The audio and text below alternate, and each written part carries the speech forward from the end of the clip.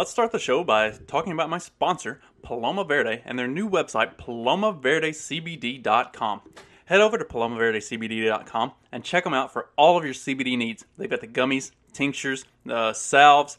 So if you're needing anything to maybe chill you out, something to help you get mellowed out, something for your joint pain and stiffness, go over to palomaverdecbd.com and give them a check out. Carlos and Vanessa are awesome people. They run a great company. And if you enter the promo code FACTS at checkout, you'll get 25% off your order. Plus, any order over $75, you get free shipping. So, I don't know what you're waiting for. Head over to palomaverdecbd.com and check them out. Let's start the show. This episode will be completely taken out of context. Welcome to the Fact Check This podcast.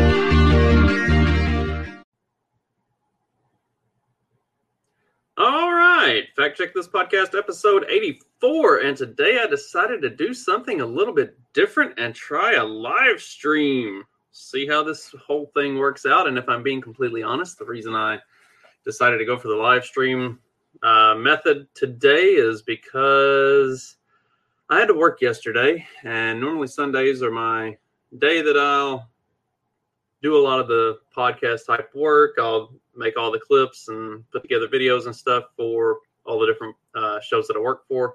Plus, I'll put together my own Monday episode, and sometimes I'll even get way ahead of myself and do the Monday and the Wednesday episodes on Sunday. But as things so happened, I worked a 12-hour shift yesterday, and by the time I got home, I really didn't feel like doing that. And then I had an excellent conversation with Don from Pleb Media for, gosh, we went close to 2 hours, and that was a lot of fun. And we were just going to talk about like some work that I'm probably going to be doing for him here in the future. And instead, we ended up spending like almost 2 hours just talking about like random life stuff and our journeys along the way and stuff we see in the world. And it was great and a lot of fun. And I'll probably use some of that conversation for the Wednesday episode once I get that put together. But I just didn't have it in me to put together an episode last night. And so I wanted to give this thing a try. And one of the main things that I wanted to talk about anyway, which I feel like is kind of better in just sort of in the moment, is all of the insanity that surrounds the voter ID laws that are going in all over the country, which shouldn't be surprising, right? Like, if you sat there and you looked at 2020 and the way everything kind of went with 2020, it was sort of this unique creature. And with the uniqueness of 2020, you had a lot of, and of course, as it was all revealed in the Time Magazine article about fortifying the election and whatever, a lot of it had been kind of put in place beforehand. But 2020, you really kind of saw a lot of things be done differently than they ever had been, especially as far as the elections and voting went. And a lot of that stuff was sort of ramrodded through without a whole lot of public input, without a whole lot of even legislative input. Like, a lot of it was executive order type stuff done by governors. And so the natural evolution of that would be that after an election like that, there would be new voter ID laws that would come out to kind of course correct from some of the things that were seen as not necessarily positive or good things in the way that election was conducted. And I realize that there are a lot of states that, I think Oregon may be one of them. If I'm remembering, it's either Oregon or Washington. Anyway, it doesn't matter. There are a number of states that mail-in voting is the norm. It's the way they do it every year. And there's a system and a process, and like they don't have the same issues that a lot of these states that had never done that had not been the popular way of voting. And suddenly it's kind of thrust upon them because of all of this, COVID ignorance. So they had to completely upend the way they've done elections for literally centuries.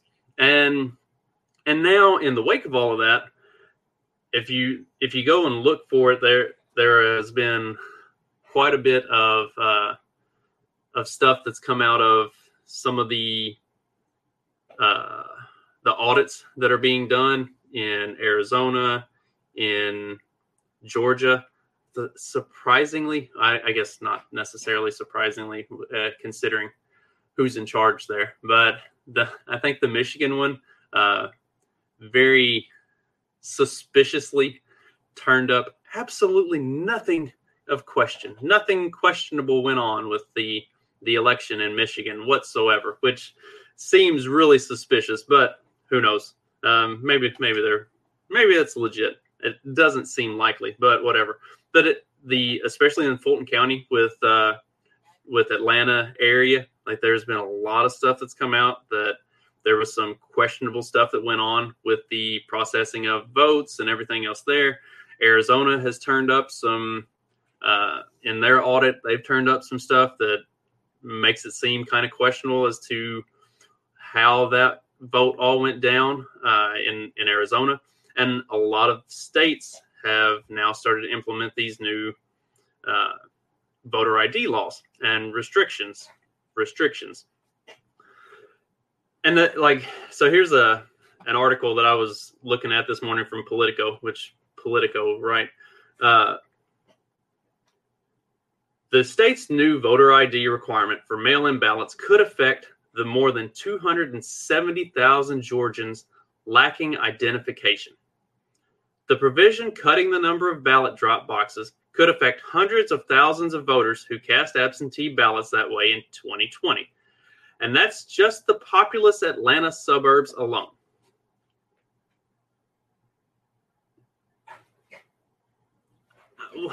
I'm not understanding how you have 270,000 registered voters in Atlanta and its suburbs, who don't have ID.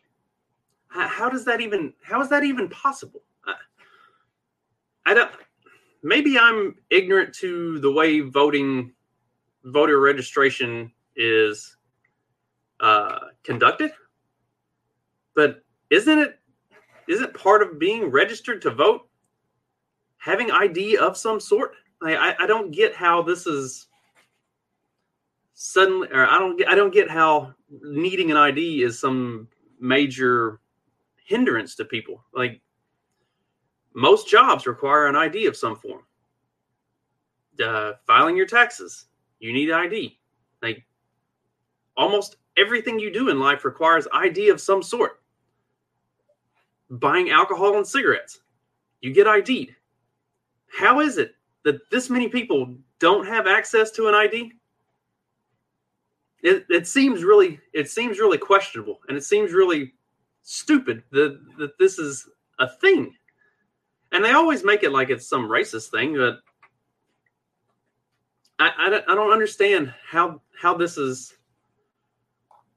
I don't understand how this is such a big deal to require an ID. It's not like these states are going out and doing anything like what I would do. Because if it was up to me, voting would be extremely restrictive. Voting, and if you look at the founding of the country, there were restrictions placed on voting. And you can argue that they were racist or whatever, but the main things were like property ownership and basically you had to have a vested interest of some sort in the system to be allowed to vote. And if you didn't, then it didn't matter what you thought, because you weren't invested in the system. You don't get to have a say because you aren't, you're not contributing to what's being done. And I am all for that. I've talked about it before. Like if I could rewrite voter law, it would be extremely restrictive. You should have to be able to pass an aptitude test to show that you at least have some, base level of intelligence. You should also have to be able to pass a test on the issues and the candidates. You need to be able to prove that you know who the people are that are running and what they actually stand for, not that you're just voting for a D or an R.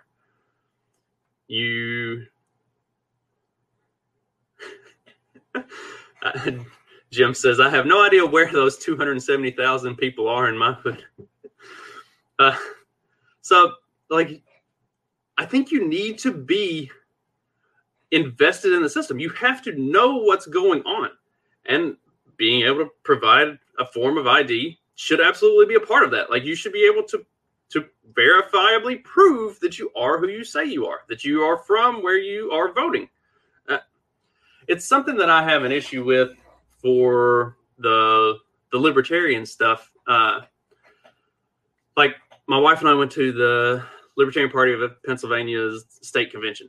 And the way they do that is, if you're a registered member in Pennsylvania, even if you don't live in Pennsylvania, you're allowed to vote at the Pennsylvania convention.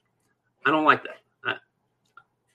Even with the option, and with the option being considerably, like for the event we attended, it would be a considerably cheaper option to have paid our LPPA dues and been considered state party members and gone to the Mises event than to have actually paid for the Mises event. I have issues with that because I'm not there. I don't have anything to do with the Pennsylvania Libertarian Party. I don't want to be influencing. I don't want to be influencing that. Obviously, I have a certain way that I would like to see it go, but it's not my say. It's not my call. I'm not from there. So I think, like, for voting, you should be able to, there should be some burden of proof on the voter to say, yes, this is where I'm from. This is who I am. And this is why I should have a say in this, because I am vested in this and it's important. Like, it's the reason that democracy always fails. And that's across the board throughout history. It always fails. Because eventually, and usually it's started in a good way, kind of like the US was. It was founded on the ideas of a republic, that the government would be small and representative of people, and that the people who actually were invested into the system, who actually had skin in the game and that it would impact, were the ones who were making the decisions. As well it should be. So what ends up happening is, over time, because the people in power realize that the people who are giving them that power aren't always going to be happy with what they do, especially if they start trying to take away from the people who give them that power and spread the wealth out to everybody else. They figure out that we need to let more people vote. We need to let people who benefit from a bigger system have a say in the system. That way they continue to expand the system. They continue to give the people who are in power more control, and the people who are supposed to have the voice get pushed out. It's what happens every time. Read Hans Hermann Hoppe's Democracy, the God That Failed. Democracy always crumbles, and it's because of the apathy of society. I mean, that's really what it boils down to. Is it feels like nobody in our modern era reads a history book and looks at all of existence throughout the millennia. Like, this is what society always devolves itself into. and then something new comes, and it rises up, and it hits a peak, and then at that peak, it takes the downturn, and it goes to shit. And unfortunately, we are on the downturn side, and it really feels like I'm an accelerationist. I will openly admit that. I am full-on collapsitarian. I don't think the system is tenable. I don't think that it has any. I just don't think it has any hope of being fixed. Like, you don't fix this. Once you've hit a certain point, there is no going back. Like, the house is falling. You can keep throwing more props up underneath it to delay the fall, but at the end of the day, it's gonna fucking fall. And that's where we are with the United States, and quite possibly with the entire system that the world is being governed under. And like, the really unfortunate thing, as much as it pains me to say this, like, the really unfortunate thing is, at the end of the day, they're probably going to be a small handful of places that don't completely collapse under the weight of this just massive system that has been created. And those places are going to be the more authoritarian ones, like China and Russia and stuff like that. The ones that, while from the outside looking in, they may seem, they are 100% horribly oppressive regimes that are in place in these parts of the country. They are, for better or worse, very stable. They don't have the problems of a massively inflated government. Because while the government in these places may be incredibly authoritarian and incredibly oppressive, it is those things through might, not through bulk. And that's kind of the fundamental difference, is that we have an extremely oppressive authoritarian state here in the United States. They got it in Canada. They have it in the UK. Much of Europe has it. And it's not because of their power. It's because of their size. It's because they are so encompassing. It's not that people are scared of them, per se. It's that they literally touch every aspect of your life, that you can't get away from them. And eventually, people will start to figure out that even with the size of this thing, and even with the influence that it has, we still outnumber these motherfuckers. We can still turn the tables. You're seeing it in France right now. There are riots going, they're calling them protests, but they are turning into riots going on daily. Australia is starting to fight back against their continued and renewed lockdowns. Scotland and Britain, I get it, they're the same place, but they're different in ways as well. But there are riots and protests going on there. Canada, they keep planning more, or they keep planning protests. They'll do it as soon as they lift the lockdowns and allow them to go outside again, because Canadians are so polite. Like, they're not gonna go out and break the law. They'll wait until the restrictions on going outside ends, and then they'll go protest. But they have planned protests. God, where's Josh when we need him? He needs. Oh, I do need to get Josh Neckert back on to talk about what's going on in Canada, because it is absolutely fucking insane. And Canadians are way too nice and won't do anything about it. Canadians really need to take a page out of the book of their French forefathers, or maybe not forefathers. The French were historically pussies, but the French people now, the yellow vesters, they're going hard at it. They're not too keen on this authoritarianism. And that's refreshing. What's a little bit of a black pill is, why isn't this shit happening here? Because we've actually got guns. Like, if you've watched any of the footage of the Australian protests that have been going on, the police have been coming in and just absolutely beating the ever-loving fuck out of these poor people. And that is a shame. And they are a de-weaponized society. Like, they gave up their guns. If the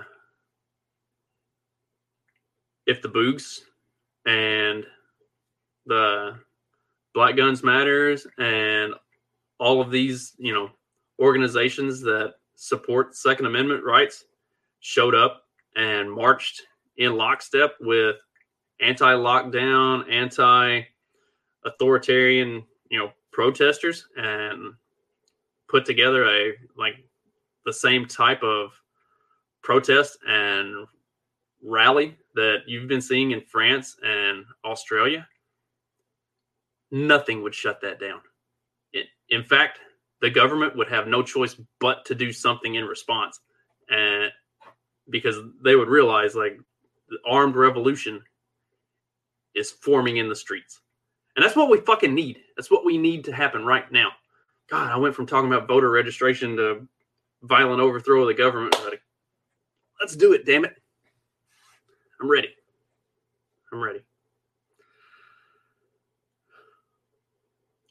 Scary shit on the way, though.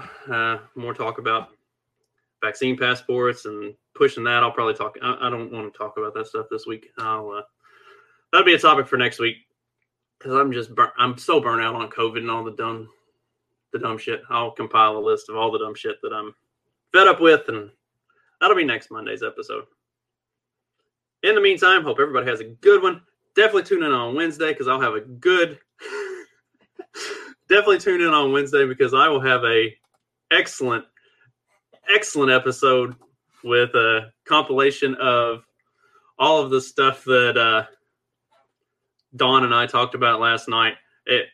We got into so much crazy stuff, and it was such a good conversation. So it's going to be kind of a hodgepodge episode. I'm going to clip a bunch of different stuff together of conversation that we had, but it is excellent. So definitely tune in on Wednesday and check out me talking to Dawn. And in the meantime, I hope you have a good one, and I will see y'all later. Now, how do I turn this thing off?